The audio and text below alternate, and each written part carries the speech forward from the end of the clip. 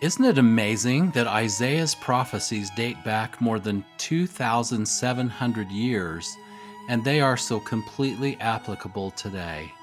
No wonder the Lord Jesus Christ commanded the Nephites and the Lamanites, "And now behold, I say unto you that ye ought to search these things. Yea, a commandment I give unto you, that ye search these things diligently, for great are the words of Isaiah.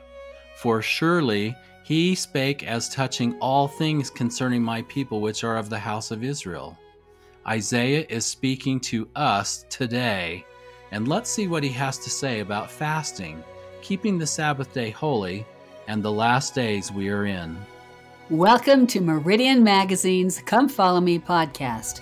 We are Scott and Maureen Proctor, and we're thrilled to spend a fifth podcast talking about Isaiah and his amazing words and prophecies. Today we study chapters 58 to the end, which is chapter 66. Before we jump into Isaiah, we have to tell you something very exciting. Here at Meridian, we are constantly looking for ways to testify of this great work of the restoration, the ongoing restoration, and of our prophets, seers, and revelators. We have just released from Meridian Press a new book by a father and daughter team, Dwayne Boyce and Kimberly White. It is called The Last Safe Place: 7 Principles for Standing with the Prophets in Troubled Times. We've been working together with Dwayne and Kimberly for a long time to get this book out to you. It's a book for our times. In it, you will hear stories from and about the prophets you've never heard before. At General Conference, you will have heard from the brethren. Now learn about the brethren. As one reviewer said, you will love our leaders even more after reading this book. This is a book for the whole family, for those who are rock solid, and for those who may be struggling with their faith. You can only get it on Amazon. Search for The Last Safe Place with Dwayne Boyce and Kimberly White.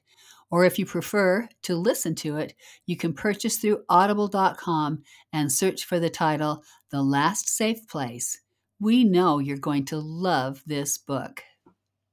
I was struck by the first verse of our readings this week, Maureen, in chapter 58, where it says, "Cry aloud, spare not, lift up thy voice like a trumpet, and shew my people their transgression, and the house of Jacob their sins." I was so moved by the thought of lifting our voices like a trumpet. What kind of trumpets do you and I have? We live in a world full of technology where people can sound their trumpets, and some people on the other side of righteousness blast their trumpets. I know of one man who was a bishop in Orem, Utah, and he started his morning each day by talking to 1 million people through social networks, posting something very positive about the Lord, his gospel, the restoration, the scriptures, happiness, just something very uplifting and inspirational. Every day he talked to 1 million people. That is a trumpet.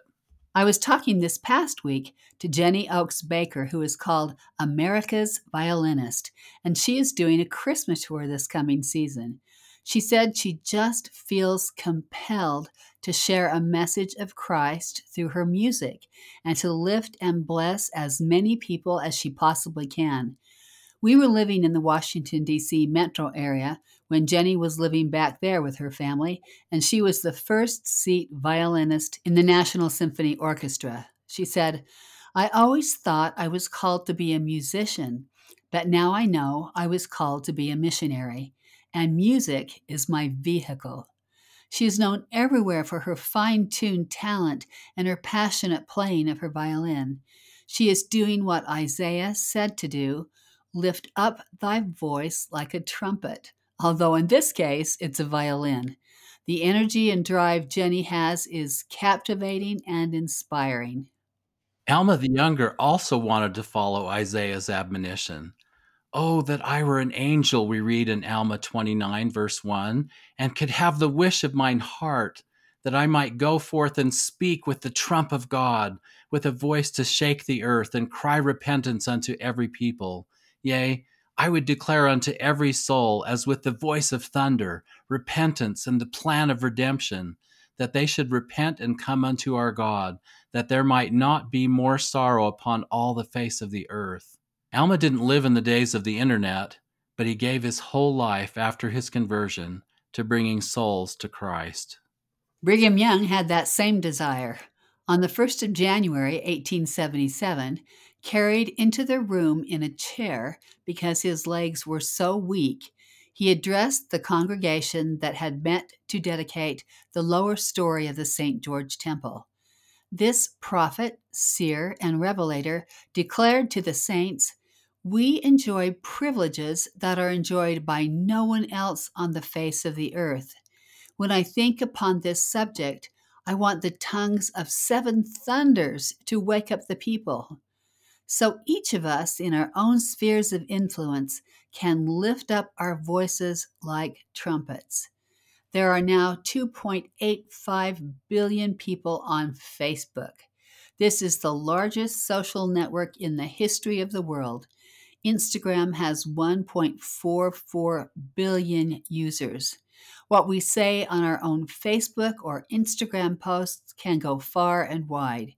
Yes, we talk about something going viral, but don't we want our testimonies of the Savior and our witnesses of this great work to go viral? Don't we want to do everything we can to use our voices like the trumpets of God and make this world a better place? This all reminds me of this hymn. In a world where sorrow ever will be known, where are found the needy and the sad and lone, how much joy and comfort you can all bestow, if you scatter sunshine everywhere you go. Slightest actions often meet the sorest needs, for the world wants daily little kindly deeds. Oh, what care and sorrow you may help remove with your songs and courage, sympathy, and love. When the days are gloomy, sing some happy song. Meet the world's repining with a courage strong. Go with faith undaunted through the ills of life. Scatter smiles and sunshine o'er its toil and strife. Scatter sunshine all along your way. Cheer and bless and brighten every passing day. Let us all lift up our trumpets and sound them in our own spheres, in our own homes, in our own communities, in our own wards and branches, in our own neighborhoods and extended families. Scott, I remember once when we were in Jerusalem, we were allowed to go up to the tower where they play a song at noon that everyone in Jerusalem can hear. And often they had invited students from the BYU Jerusalem Center to come up and play a tune. And of course, it was always a Latter-day Saint hymn when they did that. And we also got to do that and play a Latter-day Saint hymn. We were trumpeting to the world that we had a testimony of Jesus Christ. But you know, it's really exciting to think that someone would hand you a trumpet, that the Lord would hand you a trumpet and say, "Tell the world about who I am." And we do have trumpets. That's what I hear and what we're talking about. We have so many kinds of trumpets. And if you have a trumpet, the first thing you want to do is pick it up and use it. You couldn't resist. I do remember that so well. I remember one of the hymns we played was Come, Come, Ye Saints. And I think the other one was We Thank Thee, O God, for a Prophet. And I was thinking about that as it chimed across the hills of Jerusalem into every ear. And I was thinking a little bit that I hoped I didn't miss a note so that I had a mistake that went all over Jerusalem. Now let's turn to the topic of fasting. Do some of you remember the special fast we had as a church on January 27th, 1985? The famine in Ethiopia, which would end up taking the lives of 1 million innocent victims, had come to the attention of the world, and the church called for a special non-fast Sunday fast, in the which was raised an astonishing $6.4 million in a single day. This amazing event sparked a number of things, including what would be the establishment of church humanitarian services. In order to make sure this relief money was distributed wisely to trustworthy, reputable, on-site, on-the-ground relief agencies, the First Presidency authorized Elder M. Russell Ballard of the 12 and Elder Glenn L. Pace, Executive Director of Welfare Services, to go to Ethiopia and see that the money got into the right channels in country. It indeed was a mission of mercy. These brethren had heard that there was one member of the church in all of Ethiopia, that he lived in Addis Ababa, and they were determined to find him and bring the sacrament to him. His name was Harry Hadlock, and he was from Seattle, and miraculously, they found him. They had a sacrament meeting with Harry in his apartment. It was a tender scene, filled with the Spirit. Elder Pace gave the opening prayer, after which the three men bore their testimonies in succession, and then they partook of the sacrament. At the end of the meeting, Elder Ballard offered the prayer.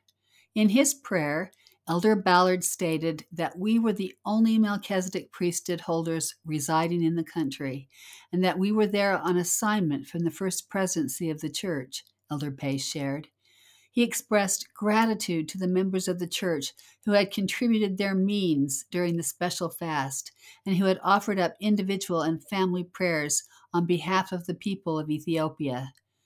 Then, with as much power and boldness as I had ever witnessed, calling upon the power and authority of the holy Melchizedek priesthood, he commanded the elements to gather together, which would cause rain to come upon the land and begin to relieve those who had been suffering for so many years.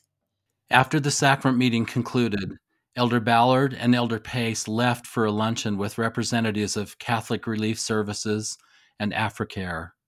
They enjoyed their meal outside, and Elder Pace took note of the pleasant, sunny weather.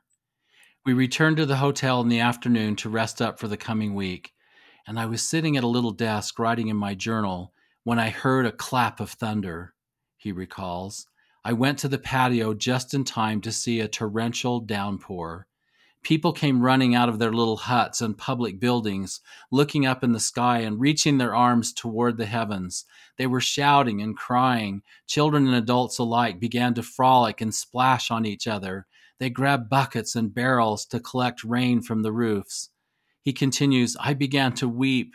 I knew there were only 2 other people in the whole country who understood what had happened. Elder Pace left his hotel room and knocked on Elder Ballard's door. The 2 men then knelt together and offered a prayer of gratitude. The land was burning up.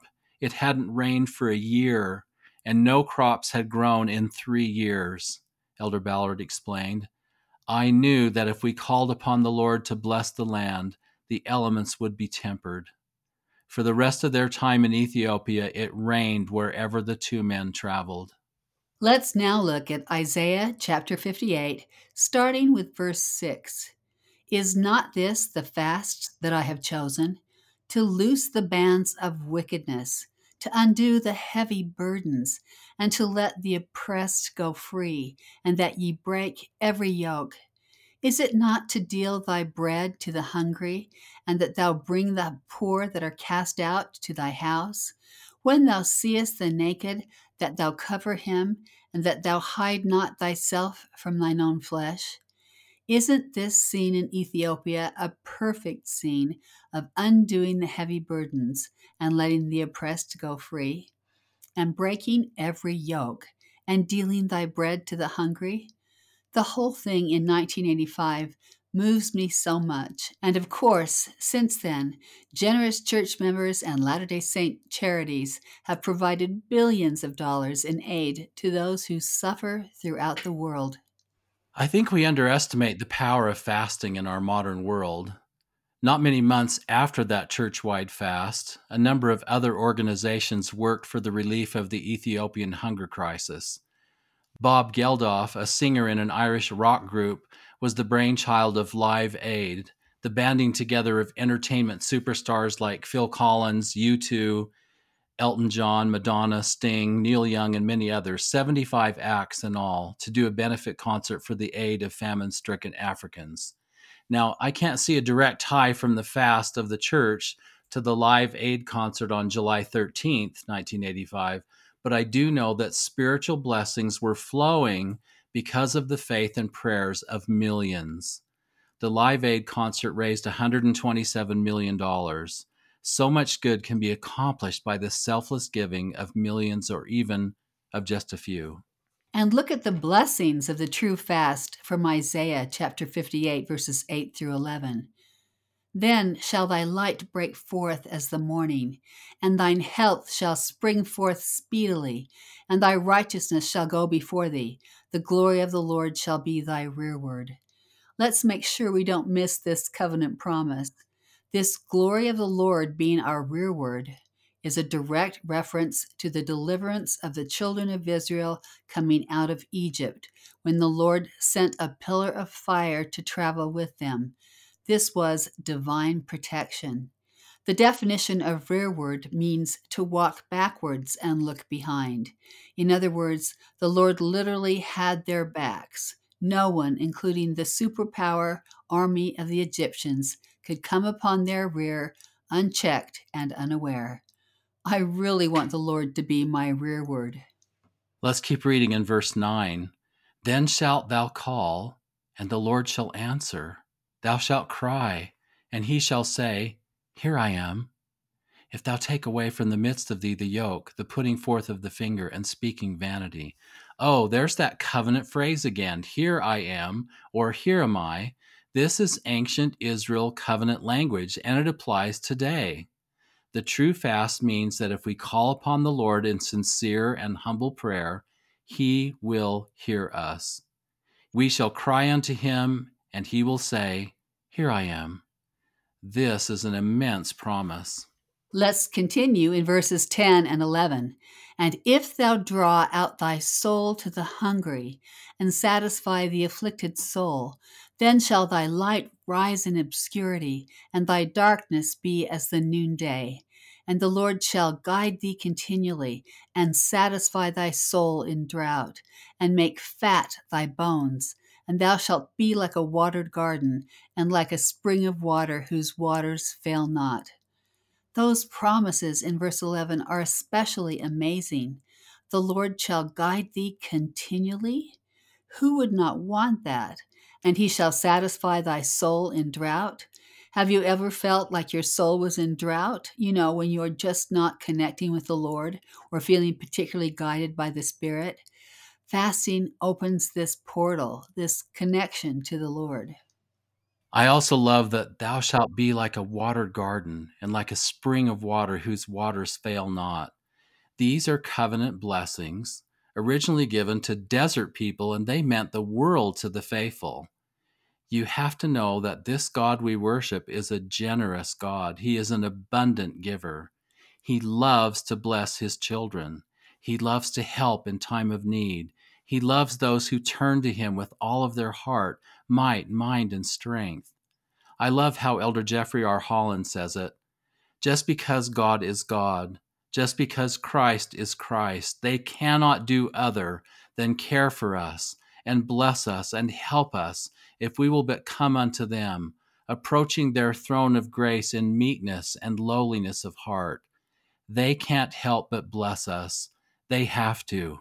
It is their nature. I love how Isaiah now approaches the keeping of the Sabbath day. We're still in Isaiah 58, the last two verses, 13 and 14. If thou turn away thy foot from the Sabbath, from doing thy pleasure on my holy day, and call the Sabbath a delight, the holy of the Lord, honorable, and shalt honor him, not doing thine own ways, nor finding thine own pleasure, nor speaking thine own words, then shalt thou delight thyself in the Lord, and I will cause thee to ride upon the high places of the earth, and feed thee with the heritage of Jacob thy father, for the mouth of the Lord hath spoken it. I can't help but be reminded of Elder Glenn Pace as he was teaching his children about keeping the Sabbath day holy. When our children were younger and we would be on our way to Sunday church meetings, occasionally we would pass a car pulling a boat. My children would become silent and press their noses against the windows and ask, Dad, why can't we go water skiing today instead of to church? Sometimes I would take the easy but cowardly way out and answer, It's simple. We don't have a boat. However, on my more conscientious days, I would muster up all the logic and spirituality available to a patriarch of a family and try to explain how much happier our family was because of our church activity. I first realized I wasn't getting through when on a subsequent Sunday we saw a family laughing and excited as they loaded their snow skis onto their car. One of my teenage sons said with a sly grin, "They're not really happy, huh, Dad?" That statement has become a family joke whenever we see someone doing something we cannot do. When I see a teenager driving a beautiful, expensive sports car, I say to my sons, "Now there's one miserable guy." I loved running into Elder Pace one time at Thanksgiving Point, and I shared with him that our family also used this saying after he told that story, and it made him laugh so hard because that's just so true. How we see others who are not living the Sabbath and we think they look pretty happy, but we know that there are deeper blessings involved here. And it's not so simple in our modern world, is it, to teach your family not only how to keep the Sabbath day holy, but why to keep it holy. I do love the word Isaiah uses in that we call the Sabbath a delight. Just thinking about that makes me happy. We both love the Sabbath so much. It's our favorite day of the week, a day of spiritual refreshment and replenishment. It truly is a delight for us. Elder Russell M. Nelson talked about this. I am intrigued by the words of Isaiah, who called the Sabbath a delight. Yet I wonder, is the Sabbath really a delight for you and for me? I first found delight in the Sabbath many years ago when, as a busy surgeon, I knew that the Sabbath became a day for personal healing. By the end of each week, my hands were sore from repeatedly scrubbing them with soap, water, and a bristle brush. I also needed a breather from the burden of a demanding profession. Sunday provided much needed relief. What did the Savior mean when he said that the Sabbath was made for man and not man for the Sabbath? I believe he wanted us to understand that the Sabbath was his gift to us, granting real respite from the rigors of daily life and an opportunity for spiritual and physical renewal. God gave us this special day not for amusement or daily labor, but for a rest from duty with physical and spiritual relief. President Nelson continues, in Hebrew, the word Sabbath means rest. The purpose of the Sabbath dates back to the creation of the world, when after 6 days of labor, the Lord rested from the work of creation. When he later revealed the Ten Commandments to Moses, God commanded that we remember the Sabbath day to keep it holy. Later, the Sabbath was observed as a reminder of the deliverance of Israel from their bondage in Egypt. Perhaps most important, the Sabbath was given as a perpetual covenant, a constant reminder that the Lord may sanctify his people. In addition, we now partake of the sacrament on the Sabbath day in remembrance of the atonement of Jesus Christ. Again, we covenant that we are willing to take upon us his holy name. The Savior identified himself as the Lord of the Sabbath. It is his day. Repeatedly, he has asked us to keep the Sabbath or to hallow the Sabbath day. We are under covenant to do so. End quote. I'm especially impressed that the Sabbath was given as a perpetual covenant, a constant reminder that the Lord may sanctify his people. And in the early times of the Restoration, the prophet Joseph received this revelation concerning our keeping the Sabbath day holy. We're reading now from section 59 of the Doctrine and Covenants, starting with verse 9. And that thou mayest more fully keep thyself unspotted from the world, thou shalt go to the house of prayer and offer up thy sacraments upon my holy day. For verily this is a day appointed unto you to rest from your labors, and to pay thy devotions unto the Most High. Nevertheless, thy vows shall be offered up in righteousness on all days and at all times. But remember that on this, the Lord's day, thou shalt offer thine oblations and thy sacraments unto the Most High, confessing thy sins unto thy brethren and before the Lord. So keeping the Sabbath day holy helps us more fully keep ourselves unspotted from the world. This is a critical thing as we live in a world where it is so easy to become spotted or even drenched in the things of the world. Setting aside this day of the week to come and renew our covenants through the partaking of the holy emblems of the sacrament lets us start anew, afresh, clean, and whole. Section 59 continues, "And on this day thou shalt do none other thing, only let thy food be prepared with singleness of heart, that thy fasting may be perfect, or in other words, that thy joy may be full. Verily, this is fasting and prayer, or in other words, rejoicing and prayer." The Lord here equates fasting with rejoicing. I hope that we think of our fasting as rejoicing and not as drudgery or as an onerous obligation that we just have to get through, carefully watching the clock. Okay, our church block is 9 to 11. We're planning to break our fast at 4. Let's see, that's 5 more hours. Wow. If I sleep for 1 hour, that's only 4 more hours. You get this picture. This would not be the true fast. Listen to the promises of the Lord in our time, again from section 59, now in verse 15. "And inasmuch as ye do these things with thanksgiving, with cheerful hearts and countenances, not with much laughter, for this is sin, but with a glad heart and a cheerful countenance, verily I say that inasmuch as ye do this, the fullness of the earth is yours. The beasts of the field, and the fowls of the air, and that which climbeth upon the trees, and walketh upon the earth, yea, and the herb, and the good things which come of the earth, whether for food, or for raiment, or for houses, or for barns, or for orchards, or for gardens, or for vineyards, yea, all things which come of the earth, in the season thereof, are made for the benefit and the use of man, both to please the eye and to gladden the heart. Yea, for food and for raiment, for taste and for smell, to strengthen the body and to enliven the soul. And it pleaseth God that he hath given all these things unto man. For unto this end were they made to be used, with judgment, not to excess, neither by extortion.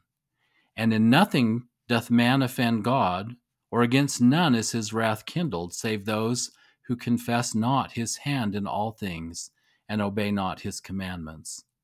Those are immense promises. Study them out carefully, and you'll see that keeping the Sabbath day holy as part of our covenant with God is a way to have among the richest blessings the Lord has to offer.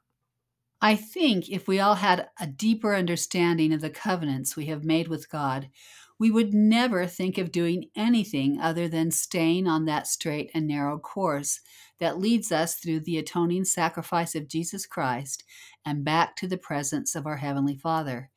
Scott and I go to Nazareth in Israel at least once or twice a year. This is the city in the Galilee region where Jesus grew up. We don't really know how much time he spent here. Ancient apocryphal rumors say that he spent time in Arabia, perhaps in Persia, in the faraway British Isles. Nevertheless, he spent enough time in Nazareth that he was known of the inhabitants here. They knew his family. They knew Mary, his mother, and Joseph, his stepfather, and his brothers and sisters. When his ministry finally began, about the age of 30, he was teaching in many of the synagogues throughout the Galilee, and we have record of him coming back to his hometown synagogue in Nazareth. We find the account in Luke chapter 4, and it ties into our reading this week of Isaiah chapter 61. Let's look at the account of Jesus in Luke chapter 4, verses 16 through 21. "And he came to Nazareth, where he had been brought up, and as his custom was, he went into the synagogue on the Sabbath day and stood up for to read." So picture this. He comes back to where he was raised. The people all know him. The verse tells us he was active in the synagogue. He was now of age and was an official Jewish rabbi. He walked up to the area of teaching, the place where he could read to the congregation of listeners. "And there was delivered unto him the book of the prophet Esaias." That's the Greek word for Isaiah. "And when he had opened the book, which should actually read, as he unrolled the scroll, he found the place where it was written, And now the Lord is going to read from Isaiah chapter 61. The Spirit of the Lord is upon me, because he hath anointed me to preach the gospel to the poor. He hath sent me to heal the brokenhearted, to preach deliverance to the captives, and recovering of sight to the blind, to set at liberty them that are bruised, to preach the acceptable year of the Lord. And he closed the book, or he rolled up the scroll, and he gave it again to the minister and sat down. And the eyes of all them that were in the synagogue were fastened on him. At this point, a rabbi would expound upon the reading, tell the people what it meant, help them understand the word of God. And here is what he taught. And he began to say unto them, This day is this scripture fulfilled in your ears. This is clearly a messianic prophecy, what Jesus is saying to that hometown group in Nazareth is, I am the Messiah. Undoubtedly, everyone in the congregation was familiar with Isaiah chapter 61, and they knew it was a messianic prophecy. And now Jesus has boldly asserted that these messianic verses are talking about him. He could not be clearer. And all bare him witness, and wondered at the gracious words which proceeded out of his mouth. And they said, Is not this Joseph's son? In other words, wait, we know this man. This is Joseph the carpenter's son, or the stonemason's son. He grew up here. He was friends with my son and my family. He has brothers and sisters that we know. We know his mother Mary. Where did he get his learning? How can this be? Well, of course, as you remember, the conversation went south, and his hometown moved against him and tried to stone him to death.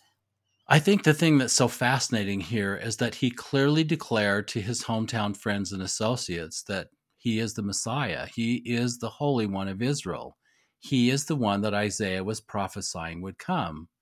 This was more than they could take. Is it more than we can take? Are we ready to accept Jesus fully and be all in with his restored gospel? Are we ready to give our all to his kingdom? Are we ready to wholeheartedly accept and follow his chosen servants, his prophet, and the other apostles? Are we ready to throw ourselves wholeheartedly into the work of the Savior of the world? I so wish I could have been there to hear him read that beautiful prophecy of himself on that special Sabbath in Nazareth, but we can hear him today. He indeed was the one who was anointed.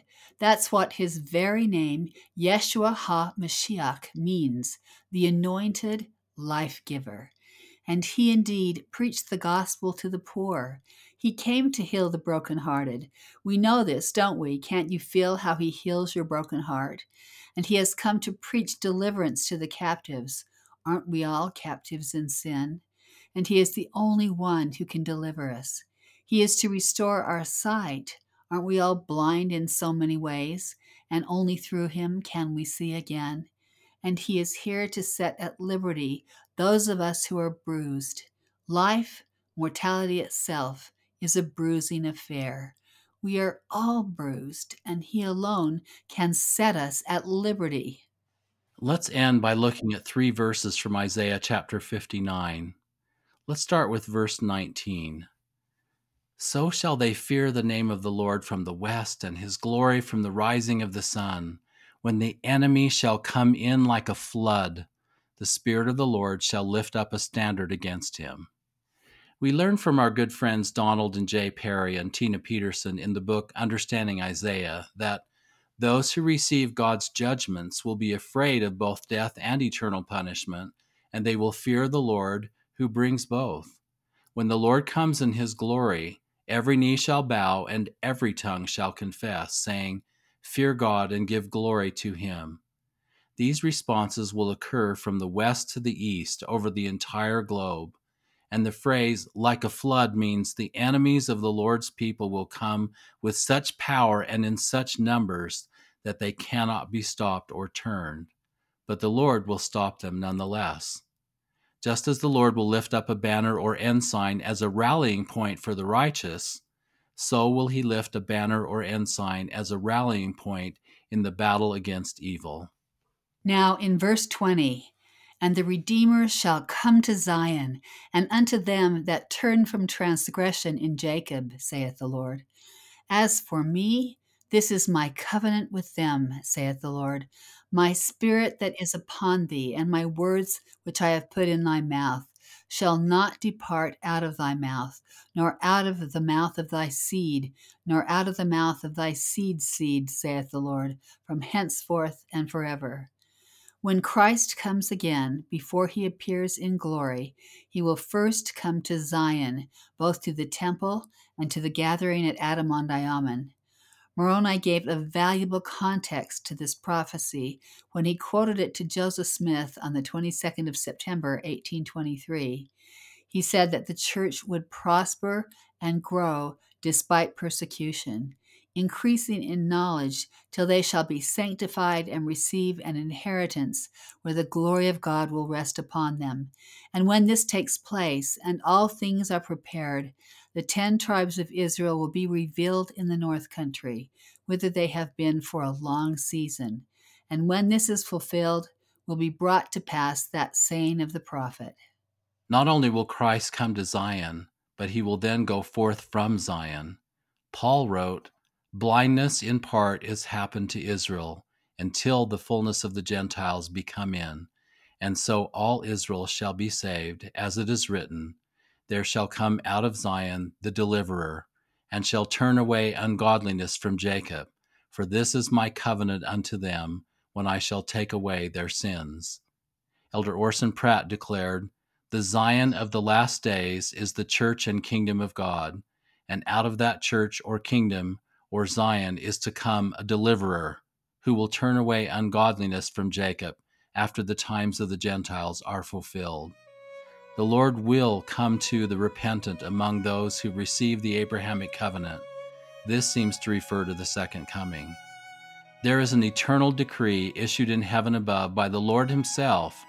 It is that in the day of gathering, when for the last time he assembles the outcasts of Israel, he will never again forsake them. They and their seed forever shall remain steadfast to the truth. The gospel will never be given to another people, nor the kingdom placed in other hands. The Lord's work will roll forward until the conversion of the world is completed. That's all for today. We've loved being with you, and we've loved studying Isaiah together these past 5 podcasts. Next week, we will look at the first half of the book of Jeremiah in a lesson entitled, "Before I Formed Thee in the Belly, I Knew Thee." Don't forget to get your copy of The Last Safe Place on Amazon today, and thanks to Paul Cardall for the music that accompanies this podcast, and a special thanks to our producer, Michaela Proctor Hutchins. Have a wonderful week, and see you next time.